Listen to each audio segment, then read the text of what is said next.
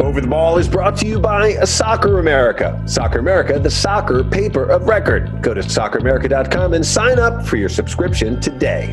And by Nella from Fit Biomics. A Harvard doctor has found a probiotic strain that is found in most world-class athletes. Not all probiotics are the same. More information on all our sponsors at overtheball.com/sponsors. Call or text us at 424-229-2247. That's 424-229-2247. Hey, this is Bob Lee, and you're listening to Over the Ball with Kevin Flynn, the world's game from an American perspective. Hello, everybody, and welcome to a very special Over the Ball, a very special edition of Over the Ball. Now, I hate when they used to use that expression on television, like on a very special full house. Like, oh, come on, really? How special can full house be? But look, today, this is a really special broadcast because we have legendary soccer broadcaster and writer on today, a man whose 92nd birthday was celebrated last night in New York, here in New York City, where I am this week.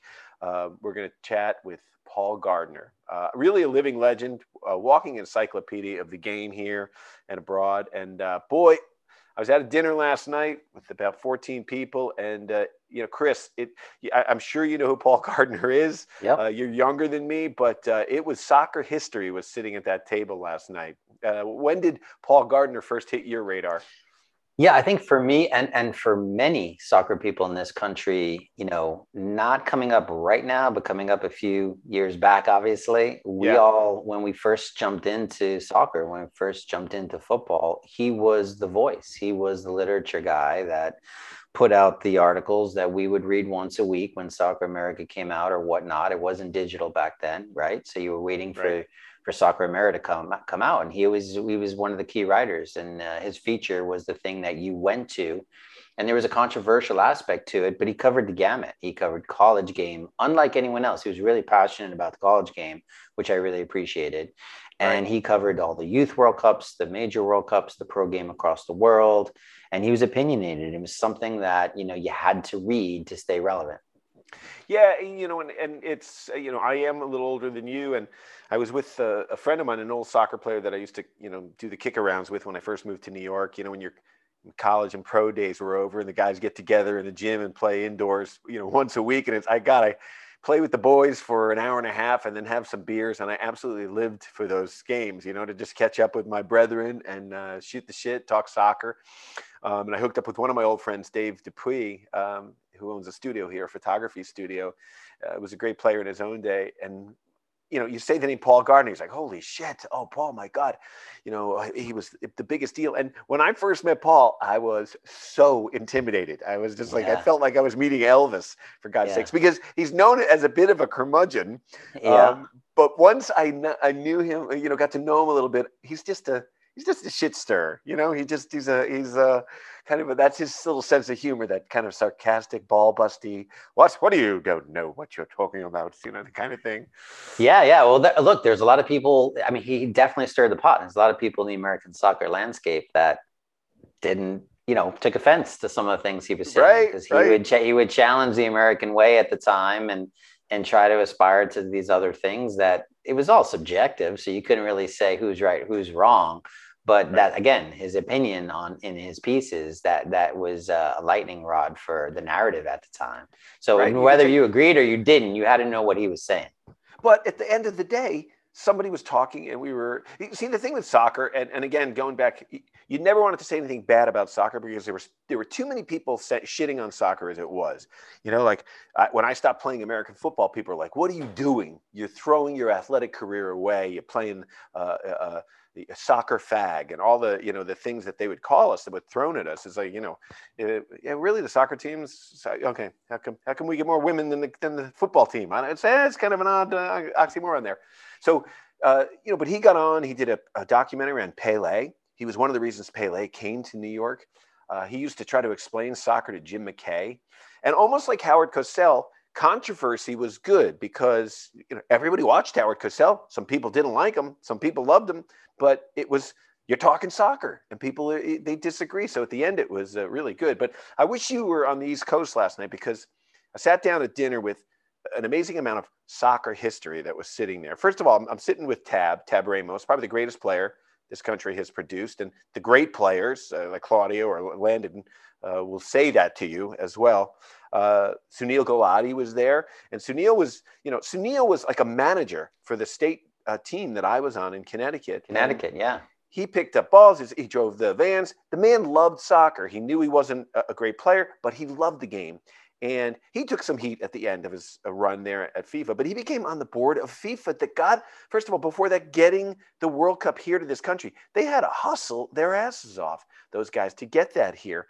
So he was there. Jim Trecker, who was a writer and brought 94 here. Joe Fraga, who I had heard about a lot. He played at St. John's. Now he's Pele's manager. He worked for the UN, for their sports commission for a long time. Lori Mifflin, whose name I knew from all the New York newspapers. She covered the Jets and the Mets and the Yankees and the Cosmos, and she loved it. She really did. So at Father Edwin from St. Benedict's, where it produced all those great players, including Greg Berhalter, Ted Howard.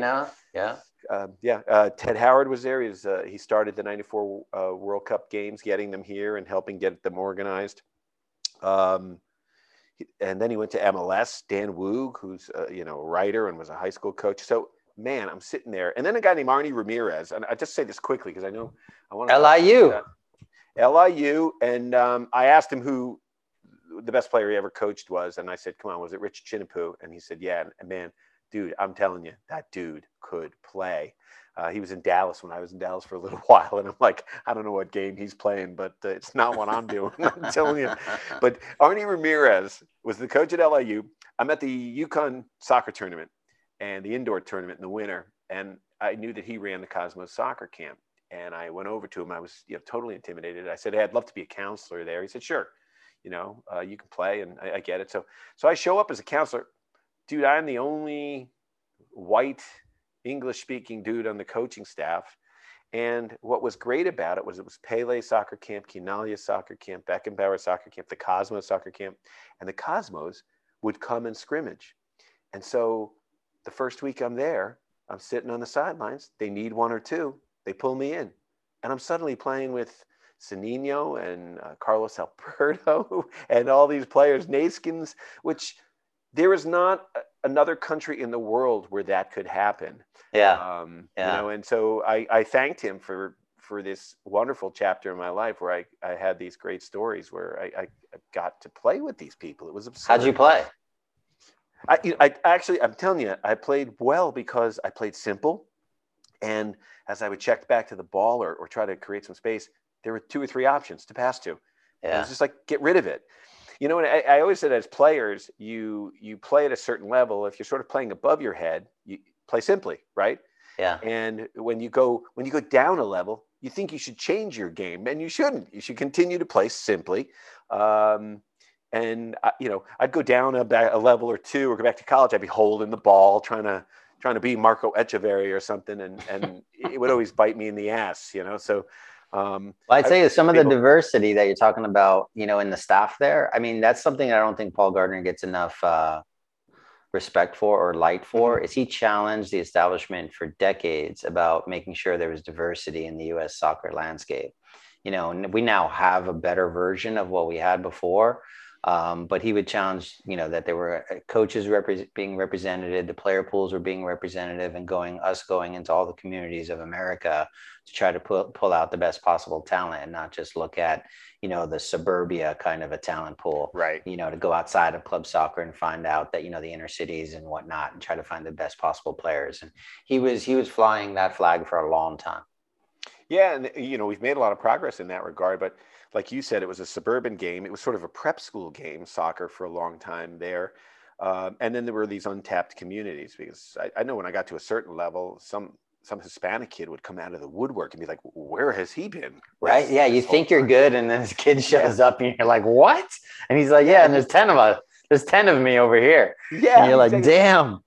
Because you get to the sort of the national pool level on an amateur status, and you kind of know each other. There's a pool of about maybe 40 guys who know each other, and you're all sort of jockeying for those top spots. But he did. And if you look at the U.S. national team now, it is diverse.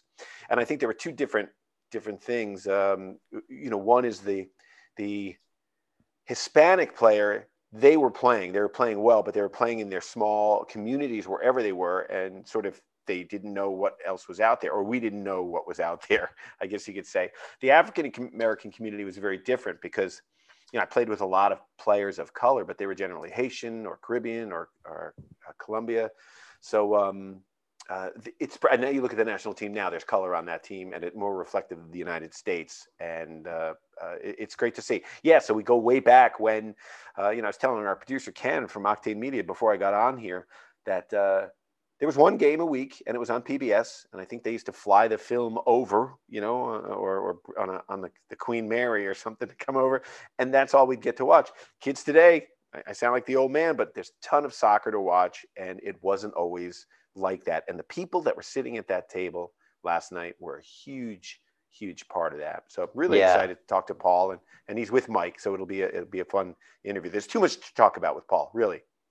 Yeah, it's too many decades of coverage, but I will have to cherry pick some questions. All right, cool. So let's take a break here, and when we come back, we're going to be joined with Paul Gardner, who's celebrating his 92nd birthday, a living legend, and he'll be along with Mike Wojtola in just a bit. You're listening to Over the Ball. Call or text us at 424-229-2247. That's 424-229-2247. All right, joining us now, very excited about this. As I said, this is a very special edition of Over the Ball. Joining us now on his 92nd birthday, the legendary Paul Gardner. Paul, welcome back to Over the Ball, my friend. How are you? I'm 92 years old. I don't have to say more than that. It's not a condition that I recommend. Put it that way. Well, I tell you something, you wear it well, because I walked, I think, 6 or 7 blocks with you up Columbus Avenue last night in New York and back, and you were on your feet for hours. And Mike Wojtola was with us, and he was starting to, breathing heavy. He was falling behind, and he had a lot to do. I didn't have anything to do other than be 92. That's all. Well, I was telling everyone about that table that we had there last night that was there for in your honor, and just so much soccer history that was there. And I was talking to Jim Trecker. He said, gee, people think that the soccer in this country started in 1994. I'm like, they don't even go back that far sometimes, but they don't realize how lonely it was at times when you first started this game and bringing it to this country in a journalistic sense, and covering it.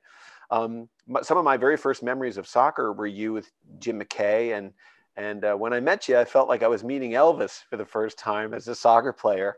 And then that is a huge compliment.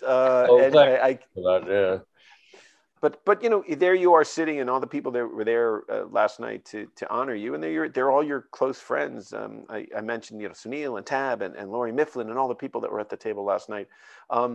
Talk a little bit about how you came over to this country.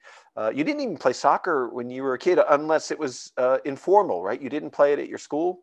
We had most of it was informal. Yeah, we didn't. There was no official soccer team at the school I went to. The boys, we formed our own. We made our own fixtures, and we had to do it really in secret, because the only time we could play was weekends, and that was when the school games, the other sports were on. And they would have been very upset if they knew we played Saturday mornings when we were supposed to turn out for the school at rugby or whatever it was. Rugby and field hockey were the sports of that season. Amazing. I played both badly, but not as badly as I played soccer, I'll tell you. I think most good journalists weren't great players. I think that's the way it was. But you transitioned. Now, how did you come to the United States? Now, obviously know how you... How literally? On a boat. On a boat. Now, 9 days. I think they call it a ship. 9 days on a Dutch boat. 9 days of Dutch cooking. It's a wonder I survived. Well, you did. So they did something right there. So you came over, and this surprised me. I talked to Mike a little bit about it. You came over writing for medical journals originally? I'd been working in London for 6 years on what was basically a pharmaceutical journal. When I got here, I was very, very lucky indeed, extremely lucky that within a few weeks of arriving here, I got a well-paid job on a medical magazine here in New York, but with an office in Montreal. I did a lot of traveling between New York and Montreal, overnight trains and everything. So yeah, I landed well and squarely on my feet when I got here. So I continued to do the medical type writing and also a lot of cultural writing. It was a cultural medical magazine, unique. Yeah, but you did stories on Mickey Mantle and I think Roger Maris, and you were. Well, what I decided to do. I mean, I wasn't coming here for the soccer. That was the last thing in my mind. I'd been utterly stupid at that era to be coming here and try and get anything out of soccer. I sort of thought, I realized, I understood that I was in a sense giving it up.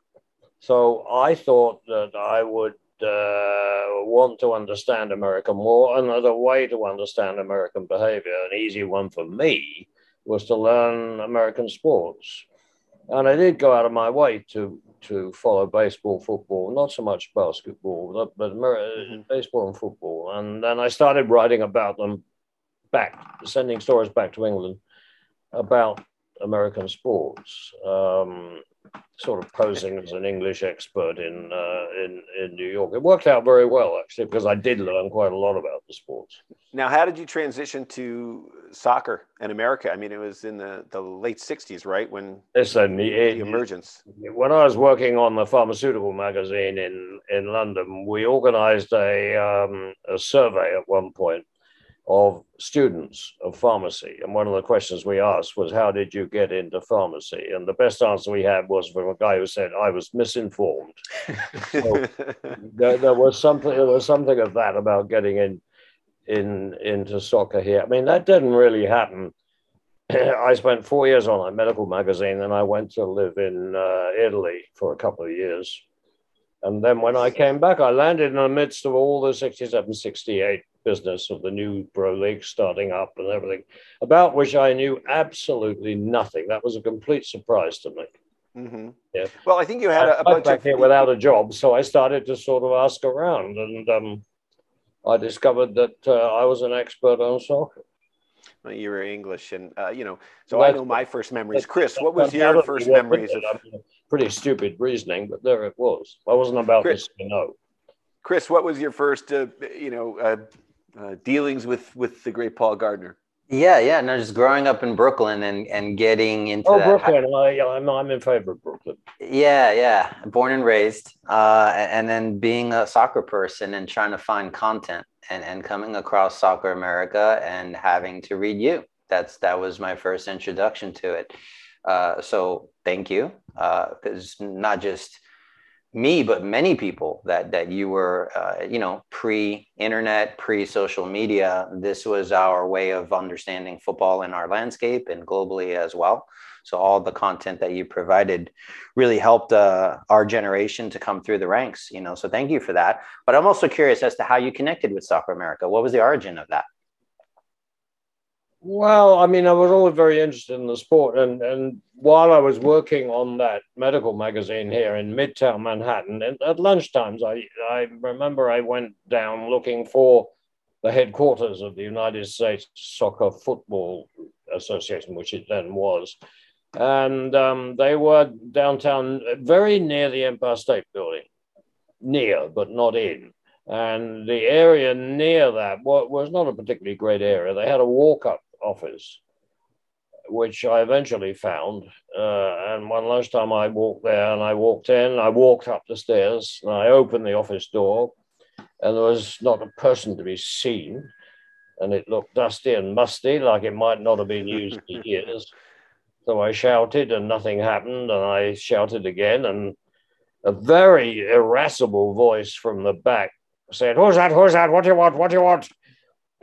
And it was the famous Joe Barriskill, who was the general secretary, as Irish as they come, thick Irish accent, and really not welcoming at all. what are you sort of doing here? Who the hell's Paul Gardner? What's Get this all out of about? here. It wasn't used to having people coming in trying to find out things about them. Right.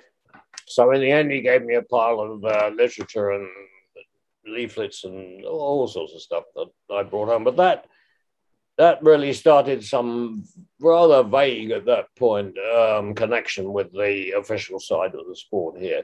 And I'd been able to sort out various ethnic games in Brooklyn. A lot of them, actually. Italian American League was active, and on Sundays I used to venture into wildest Brooklyn to find these games. And there were high school games, and God forbid there were college games, which was absolutely awful.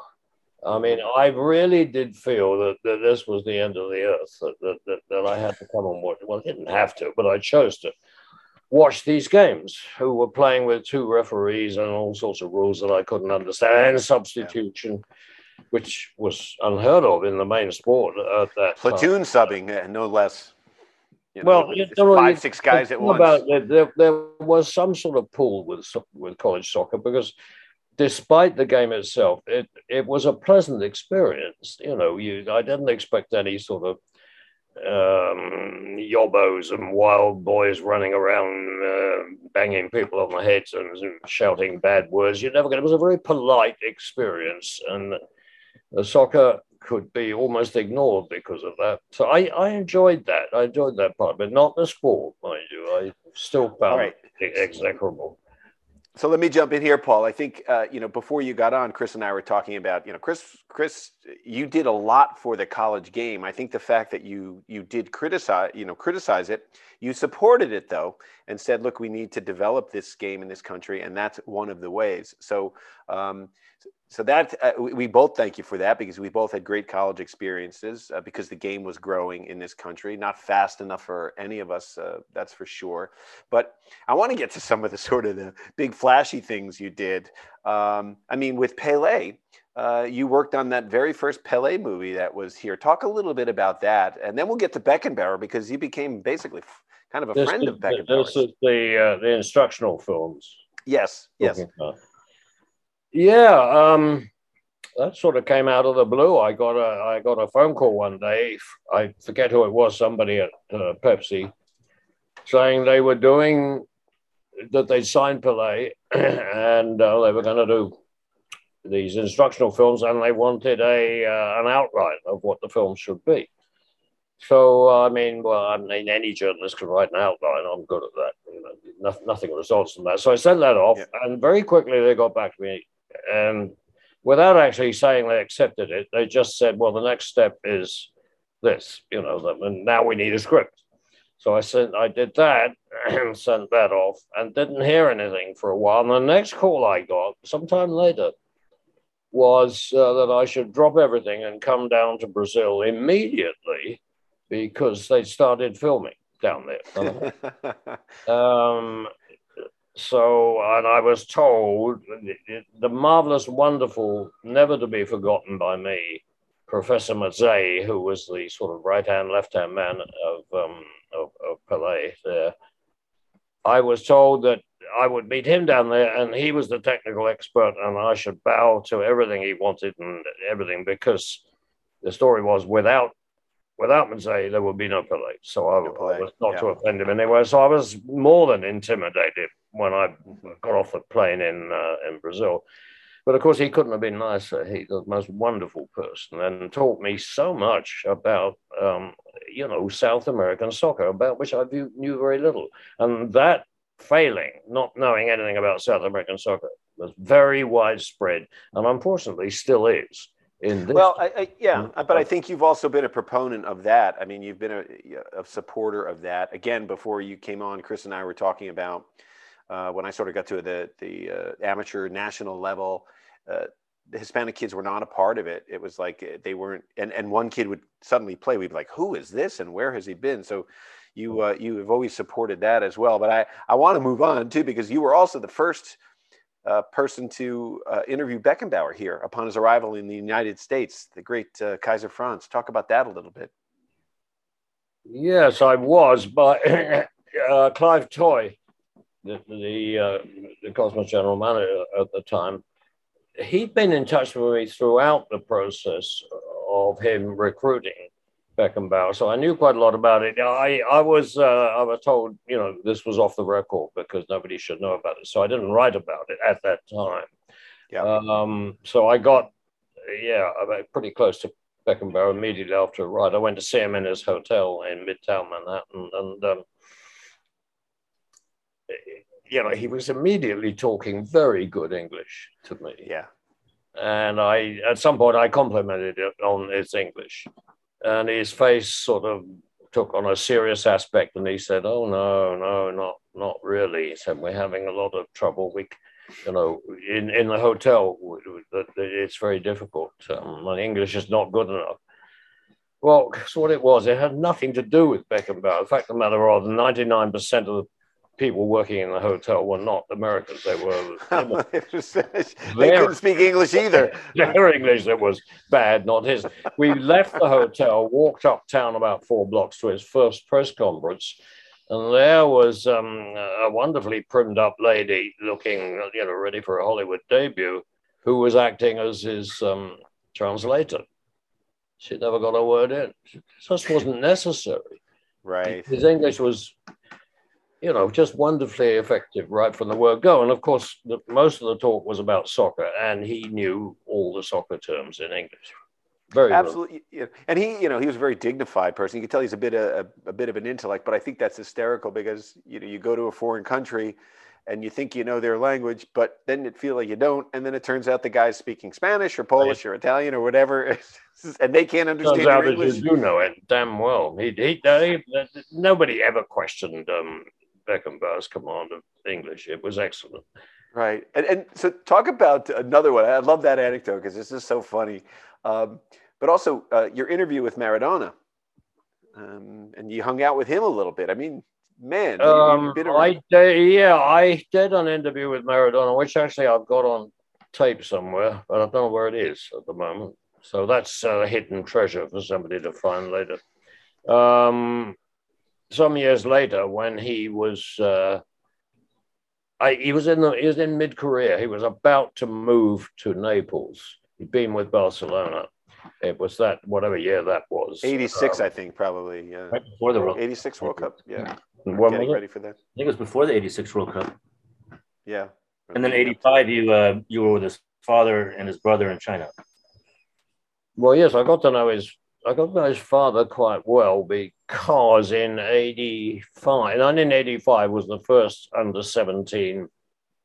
What was it? Under-16, actually, was the theoretically. U.S.A. World Cup, more or less, yeah. Yeah, the under-17, which it came, under-17 World Cup in China. So I gave up trying to learn Chinese and just went there anyway. And on the plane, there were several of the under-17 teams, including Argentina's under-17. And on that team was Hugo Maradona, the younger brother of Diego, and Mr. and Mrs.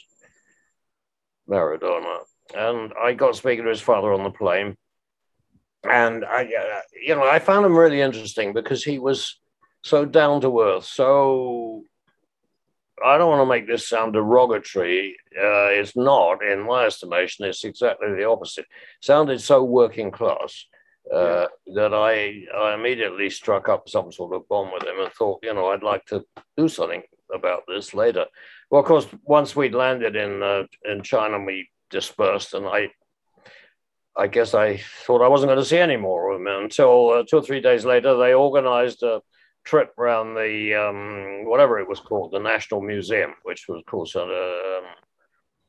basically a huge monster multi-room tribute to Mao Zedong. And everywhere you went was Mao this and Mao that and so on. And this went on and on and on until I thought I was going to drop down dead before I ever reached the exit. And finally, I did reach the exit, and the room was sort of empty, but in the middle of it, there was freestanding on his own was a sort of large urn of some sort, but no indication with a caption or a label on it as to what it was. And lo and behold, standing next to it, staring at it, was Senor Maradona. So I looked at him. And we smiled at each other in recognition and so on. And I asked him, I said, "What's this?" Walking around it to see what it was. It's not a urinal. He said, he looked at me and he said, "That's the pot that Mao pissed in." Oh, I stepped on your story. I'm sorry. I didn't think that was going to be the ending of it anyway. I apologize. I think you read Paul. my story about it years ago. And No, I'm not sure, but that's he thought it. I, of course, being of a much clean living background, didn't think of any such thing. But it was a lovely remark, and I've always remembered it because what it reminded me of, and transposing this to Diego, it sounded like what I was used to in London, where I used to spend a great deal of time with working class boys, working class families. And there is a perception of the Londoners, the Cockneys. Mm-hmm. You talk about the perkiness, is the word, the perkiness of the Cockney boys, yet that they're irreverent. They make fun of everything, and here was a man from a million miles from being a Cockney, but at the same time, the spirit was there. And I think that spirit translated into Diego. I think he could have been a perky Cockney lad. His famous remark that he made before a game against Germany, don't remember which game. I don't think it was a final. It was some other, maybe an exhibition game. And he told the press beforehand that we'll win. Porque tenemos más picardía. Now, picardía, I don't know exactly what the translation of that word is, but it comes out something like more trickery, more slyness, more sneakiness, more cleverness, something like that. And that really does, again, lay out something before me which smacks of the Cockney boys. Well, we also, and you and I last night had talked a little bit about the English game back in those days before everyone was exposed to this sort of South and Central American style or the Brazilian style, where it was pretty much, Route 95 up and down, knock it forward, get stuck in a mixer, and probably that's what Diego was referring to, the sort of the creativity. No doubt about it at all. I mean, it must have been wildly obvious to them, and it had been made obvious to the Europeans many years before that. But the Europeans never responded. Their first vision of real South American soccer was Uruguay in the 30 World Cup and in the Olympics before that, when Uruguay beat everybody, playing a sort of soccer which was not common in Europe. But nobody thought to go out and copy it in those days before. It's interesting you mentioned that, because talking to Tab Ramos last night, just like we talked again before you got on about, probably not even arguably the greatest player that America's produced, one of them anyway. He was like, I didn't even know those skills existed, because he said I would have been in my backyard practicing them. Some of the things that were done with the ball. So the world's game has certainly changed, and it's changed here as well. All the kids get to watch soccer now all the time. But so let's talk about youth a little bit. You've covered the Under-17 World Cups, which is this really big phenomenon, mostly around the world. You identify players early and things there. Well, most of the players you were way ahead of the game. Didn't go anywhere. So yeah. Well, 89, the U.S.A. beat Brazil, right? This is Mike here. The fact that Paul went to every U-17 World Cup when they started in 85 enabled him and Soccer America to cover players like Landon Donovan long before everybody else knew about them, and also develop a relationship with them. So when they were famous, they remembered that we were there. But also, I think that was a level of play where I think Paul could speak to this. It hasn't been overcoached yet. Maybe it is now, but when there's an attraction to watching kids play at that age. Oh, it's a good point. I think I've advocated that they should lower the age. It should be an Under-16 World Cup now. Right. Before the coaches get to those kids. And also before the kids are part of working part, so to speak, of any pro team. Then you get rid of another problem which has slowly come on the scene. It's been there all the time for the Under-18s. The pro teams, they want these players. They don't release them for the World Cup. If you make that Under-16 World Cup, that problem virtually disappears. Goes away. Chris, what do you think of that as far as the development of Yeah, well, I have a question just of Paul's experience, and you know, if we go on television today, we hear Pep Guardiola being lauded as a genius. You know, in the decades that you've followed football, are there coaches, in your opinion, that for what they did or didn't do, created the best possible teams that you feel were, you know, really fantastic managers? Maybe some of the names you are going to mention are famous names, but maybe some of them are not. I'm curious who you over the years really felt did a great job in football as a manager. Listen, in terms of youth teams, the youth team that most impressed me and still does when I think about it was the Bolivians from Tawichi, who played an astonishingly intelligent and skilled form of the game, which it was way above anything that was being played in England at the time, even at the top pro level. The top, you know, the Premier League hadn't been created yet, and when it did, it changed a lot. It changed a lot in England there. But yeah, very, very good players were there to be seen always. I particularly remember. I never spoke to him, but I particularly remember him playing was Carlos Vela, who is now turned up here late in his career and showed us exactly what he's got. He's a marvelous player. And he looked so good to me in the World Cup in, what year was that? 2005? In Peru. When? 2005. Well, if you say so, I'm sure. I forget these things now. And then I followed him quite closely because of all things, immediately after that World Cup, he was signed by who? By Arsenal, an English team signing. And the signing itself was illegal because he was below the age. FIFA had made it clear that they didn't want players below, I think, the age of 18 and being signed and going to foreign countries. They should stay in their own country. Nobody stood in the way. He went off to Europe. He never really played for Arsenal at all. Wenger had signed him but didn't want to use him once he got him. And he ended up, which helped him in Spain and as a loan player and finally as a signed player.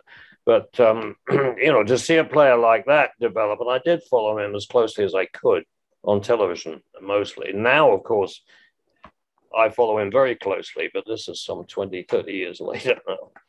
That's funny with such a great player. What was the original question? Well, yeah, you had coaches that you admired. I mean, you go back to the day when coaches played a different role, right? When early days. In a sense, when I was growing up as a boy, the coaches played no role at all. We used to discuss as schoolboys. We used to discuss teams, our favorite teams, and so on. We talked about the games they played and the players they had, but we couldn't have named more than 3 coaches in the whole league. They just weren't a factor. Nobody considered them a factor. There were 2 or 3 coaches in England at the time who, for reasons often outside of coaching, were well known. Shankly and this goes back an awful long time. But you know, as someone who's proof edited Paul Gardner for a long time now, and you know, when you look at American coaches, there was a point in the history of American soccer in the late 80s and early 90s where Paul Gardner wrote very highly of what Bruce Arena was doing at Virginia. That in the past, you had written about a team like the University of San Francisco that played some very high-level soccer under Stephen Negowesko, but mainly with foreign players. And then Bruce came around, and those teams in the 90s, I believe, if I remember right, Paul, you did admire the way they played and their type of soccer. Well, something different. That's for sure. It was Claudio was there, Claudio Reyna, and a bunch of players that came out of there. I remember watching them. They were definitely playing at a higher level than most college teams by far. Bruce Arena was unique, without a doubt. Probably still is, I suppose. Still is, yeah. First interview I had with him was at a college Final Four, and he wasn't supposed to be in the room at all. Mm-hmm. He was a player, goalkeeper of all people, nearly a player, probably a half player. And I went to interview who was the coach? Dan Wood, was it? Of Cornell, it was. Yeah, Cornell was there. Ziggy Schmidt was there with UCLA. St. Louis with Jimmy. No, who was the coach of Cornell then? Was it Dan Wood is the name that comes to me. Anyway, I was supposed to interview the coach. So I go in and there is the coach sitting there. And over here is, who's that? Oh, this is my goalkeeper and so on. Do you mind if he sits in? I said, no, providing he doesn't interact. Fine, so Type in. but of course he did. He had things to say, and they were intelligent enough things. So here was a guy who was still a student, sitting in on his coach's interview with this marvelous Soccer America journalist here. He was so he had a soccer mind. He knew his own mind. He knew what he wanted right from the start. That helped. Which is a sign of a good coach. And of course, living in New York City, there's always a garbage truck backing up wherever we go in this world. How about Bora in 1994? That was an interesting whole coaching dynamic. I got to witness it, up close. What were your thoughts there? It was an interesting coaching dynamic. It was. I'm not going to ask you to explain it. So, Bora, it was at the Dallas Cup, I think, where Paul was introduced to Bora. Bora had just been hired. It was a big, huge signing, right? Milutinovic was going to take over the U.S. for the World Cup. I think I met Bora before. You did meet him, I believe, probably in '86 at least, when he was a Mexico coach. Yeah. But if I remember right, the agent came up and to introduce Bora and went up to Paul Gardner and said, "Oh, you're Paul Gardner. I believe you're the main man." And Paul said, "That's very nice that he's saying I'm the main man." And then he realized he said, "You're the mean man." Wow. I don't remember that. Paul, again, we were talking about you before. It took me a while your sense of humor is more dry and sarcastic. And once you get it, you get it. So it's funny. But I mean, we were talking about how I never wanted to say anything bad about soccer, how something was happening, because there were too many other people who would just throw slings and arrows at soccer, trying to, put us down constantly. But at the end, I'm looking now we are critical of our sport. We're critical of our coaches, and that's the way it's supposed to be, because it's more popular now and there's no free ride. And I think you were the first one to call it what it was. So, what did you think? What do you think of the current national team and Greg Berhalter? Because now we've gone from hiring foreign coaches. We've got a couple an American now, and this is coming a long way. I think my feeling is, and I can't back this up elaborately, which I might have been able to do 20 years ago when I was more au fait with what was going on. My feeling is that the team, for the first time, has more of a balance that I've been waiting for between the physical side and the technical side. Yeah. Those horrible words you have to use. Players, we have more skilled players, and we've got in the likes of Pulisic and Reina and so on, we have players who are skilled enough to take midfield creative positions. We've only had that before with players who were sort of half immigrants, like players like Tab and so on there, who had a background from their parents and so on there. The only genuine sort of American production we had was Landon Donovan, who was remarkable in his way. Absolutely remarkable. He came out of nowhere with no soccer background at all, and he immediately understood. He understood the game, the patterns of the game, the feel of the game, the rhythms of the game, all of which is very important and which has been lacking amongst American players for a long time. College soccer shares a good deal of responsibility for that, because college soccer has always been, to me, perhaps not to be, not to be surprised at. It's soccer within an academic arena, so to speak here. So the theoretical side of it, if the noughts and crosses side of it, if you like, has always been a big thing amongst college coaches, and I've never really found that rewarding at all, and I don't think it helps, frankly. I think it leads to a misunderstanding of the free-flowing, creative, inventive, individual nature of the game. That's what interests me. Chris and I interviewed Sasha Sarowski, the head coach of Maryland, a few weeks back about trying to pass the split season with the NCAA, which not only makes academic sense for the modern college soccer players to split the seasons half fall, half spring. And we're hoping that goes through. What are your thoughts on that? Long Sure pause. that I'm not sure that they're wildly valid at the moment here. That's the problem. I don't want to pontificate about this, but I mean, the first, as I say, the first college soccer I saw was a Columbia University game. Actually, I didn't go back. Just that one game. That's all was enough. Yeah. I didn't go back to college soccer for probably as long as 10 years when I got sort of reintroduced to it by Dave Hershey, who's another journalist, a real journalist, and a good one. And he took me back to it there. I think college soccer could still be a hell of a lot better if it weren't so European oriented. And of course,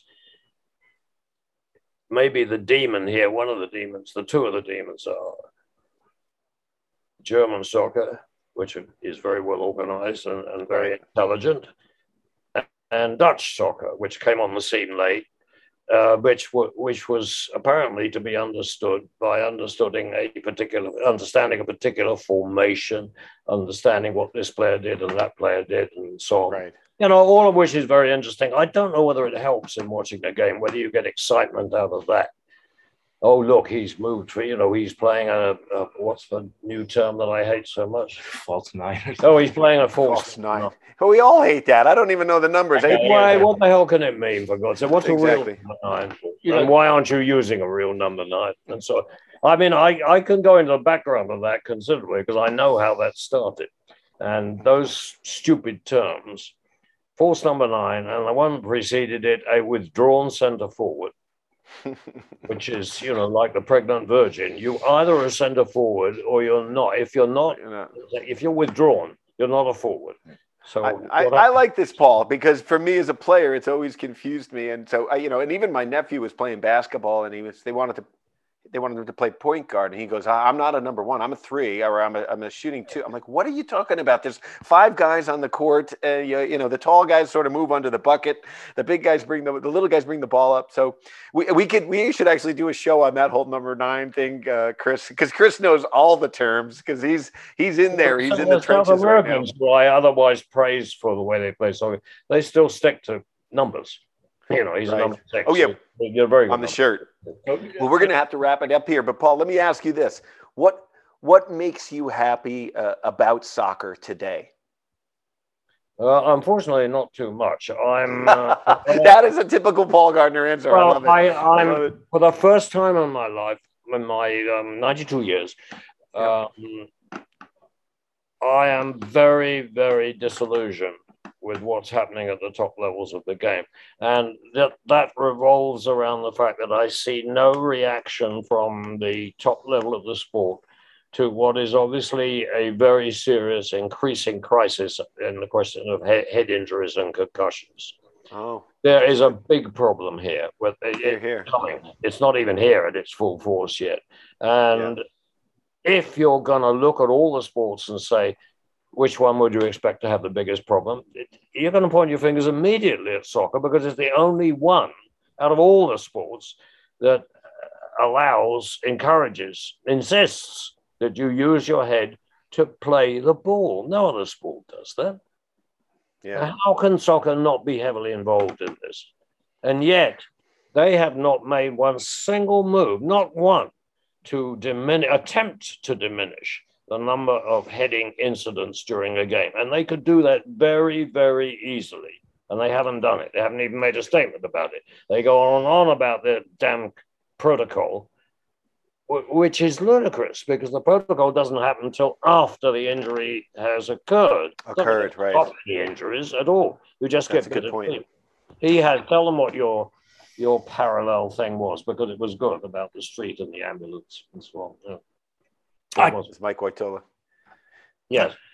I can't remember that right now. Well, Mike, what I think is happening right now, guys, is like you have a street where there are a lot of accidents occurring, right? And instead of putting up, slow down, putting speed bumps, having a cop at the beginning of the street, instead of doing any of that, all you do is you park an ambulance at the end of the street. And you tell the civilians who are getting knocked down and the cars are having accidents, you tell them, well, you'll still have accidents, you'll still be knocked down, but we got good treatment for you immediately, on hand, immediately. That's what the protocol is. It's almost a gimmick, and it's being used as a shield while they don't do anything where it really matters. They need to take a look at the rules of the game and stop letting people get injured. Look, we hear about the top people. When the top pros happen, when it happens to them, we hear about it. That's for sure. Bad injuries, right. Premier League players, we know. What about the tens, hundreds, millions of young players, boys and girls who are playing all over the world in Guatemala, El Salvador, India? What happens to them? Do they not get injured in heading the ball? Of course they do. Who knows about it? We don't. And yet those people suffer the same sort of thing later in life. And the sport does nothing. It's done nothing whatever to counter that. And I find that, as I say, very disappointing, and it's inhumane, and frankly, ultimately, it's immoral. So, all right, we're going to have to wrap it up there. So let me make a point here, Paul, as we wrap up here. 2 points. Interesting answer, because the question was, what makes you happy about soccer today? The second point is, I got to say this, Mike Oitola, when the 92-year-old man is filling your memory, boy, you better stop heading the ball, my friend. Paul is sharper than all of us at this broadcast. One thing that is interesting about Paul Gardner's history with soccer in the United States is that the quality of his writing made a big impact on the game here, because Paul reported about American soccer from the get-go to major European magazines, whether it's the Times of London or World Soccer. He reported about soccer in Soccer America and also major papers in the United States. It happened to be someone who's one of the best writers in the world, no matter what he's writing about. And that really made a big difference. You know, it's one thing if somebody tries to write and is okay. It's another thing when that writer happens to be such a well-skilled writer. And I think that's something that was really, really important about, and still is important about, Paul's career. Hear, hear. Well, thank you. Paul Gardner, I just want to say what an honor it was to have met you that first time, to become a friend of yours, to have the ability to thank you for all you did for this game. It's changed my life, the journey that I've had. Talking to Chris, I think, Chris, you've had the same feelings. It felt like we were being represented, not only discovering a game and appreciating a game, but someone was out there looking out for our best interests for this game that we love. Paul Gardner from Soccer America, and from so much more.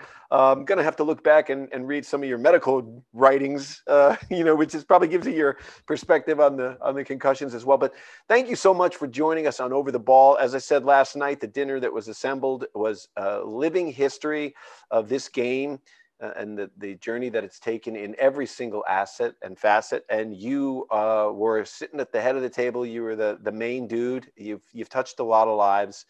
It's been an amazing life, and you've got more to live. So I appreciate you being on Over the Ball and talking to us today. Paul Gardner, thank you so much. And Mike, thanks for help arranging it. It's really been wonderful. Kevin, can I just tell you what makes me feel good about soccer? I can do it in one word: Messi. Yeah. Messi and everything he stands for, everything he's accomplished, everything he does on the field. That encapsulates just about everything. That when I watch a game, if Messi's playing, I know I'm going to enjoy it.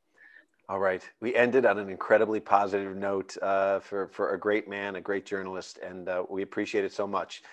Thanks a lot, you guys. Talk to you again on Over the Ball.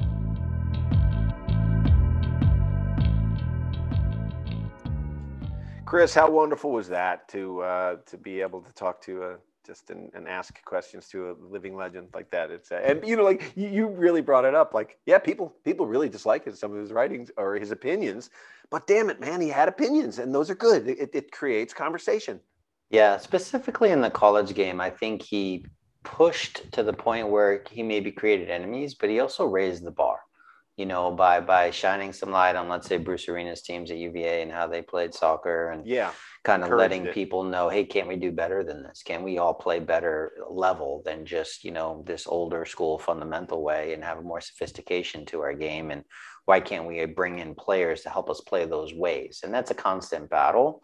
But I think as the content came more into our country and we got to watch more and do more, we've learned more as coaches. But at the same time, he was one of those early, journalists who was beating that drum that there can and should be more to what we do. And that was the starting point for me and many, many coaches, to try to open our minds to what's next. Fantastic. And I think, for me, I was even more impressed that there was someone who had that attitude and opinion, and he was English, because it was the English style dominated what we kind of had to deal with here in this country. Knock it forward, get us stuck in the mixer. So when English guys taking on the English game, where the lack of creativity, and you look at the Premier League today, it has all that South Central and European influence in it, and which makes it, such a great league and so fun to watch. So it was really wonderful. So I could have talked to him all day. We had a hop. So but I appreciate Soccer America, who's of course one of our sponsors, and we get access to guys like Paul, thank goodness, because of our relationship with them. But that was really great. So I'd like to thank Soccer America, Mike Wojtola, for setting that up. For Christopher Chamadies and Kevin Flynn, we'll talk to you next time on Over the Ball, everyone. Chris, how wonderful was that to be able to talk to just and ask questions to a living legend like that? It's and like you really brought it up. Like, yeah, people really dislike some of his writings or his opinions, but damn it, man, he had opinions, and those are good. It creates conversation. Yeah, specifically in the college game, I think he pushed to the point where he maybe created enemies, but he also raised the bar, by shining some light on, let's say, Bruce Arena's teams at UVA and how they played soccer, and kind of letting people know, hey, can't we do better than this? Can we all play better level than just, this older school fundamental way, and have more sophistication to our game? And why can't we bring in players to help us play those ways? And that's a constant battle. But I think as the content came more into our country and we got to watch more and do more, we've learned more as coaches. But at the same time, he was one of those early, journalists who was beating that drum that there can and should be more to what we do. And that was the starting point for me and many, many coaches, to try to open our minds to what's next. Fantastic. And I think, for me, I was even more impressed that there was someone who had that attitude and opinion, and he was English, because it was the English style dominated what we kind of had to deal with here in this country. Knock it forward, get us stuck in the mixer. So when English guys taking on the English game, where the lack of creativity, and you look at the Premier League today, it has all that South Central and European influence in it, and which makes it, such a great league and so fun to watch. So it was really wonderful. So I could have talked to him all day. We had a hop. So but I appreciate Soccer America, who's of course one of our sponsors, and we get access to guys like Paul, thank goodness, because of our relationship with them. But that was really great. So I'd like to thank Soccer America, Mike Wojtola, for setting that up. For Christopher Chamadies and Kevin Flynn, we'll talk to you next time on Over the Ball, everyone.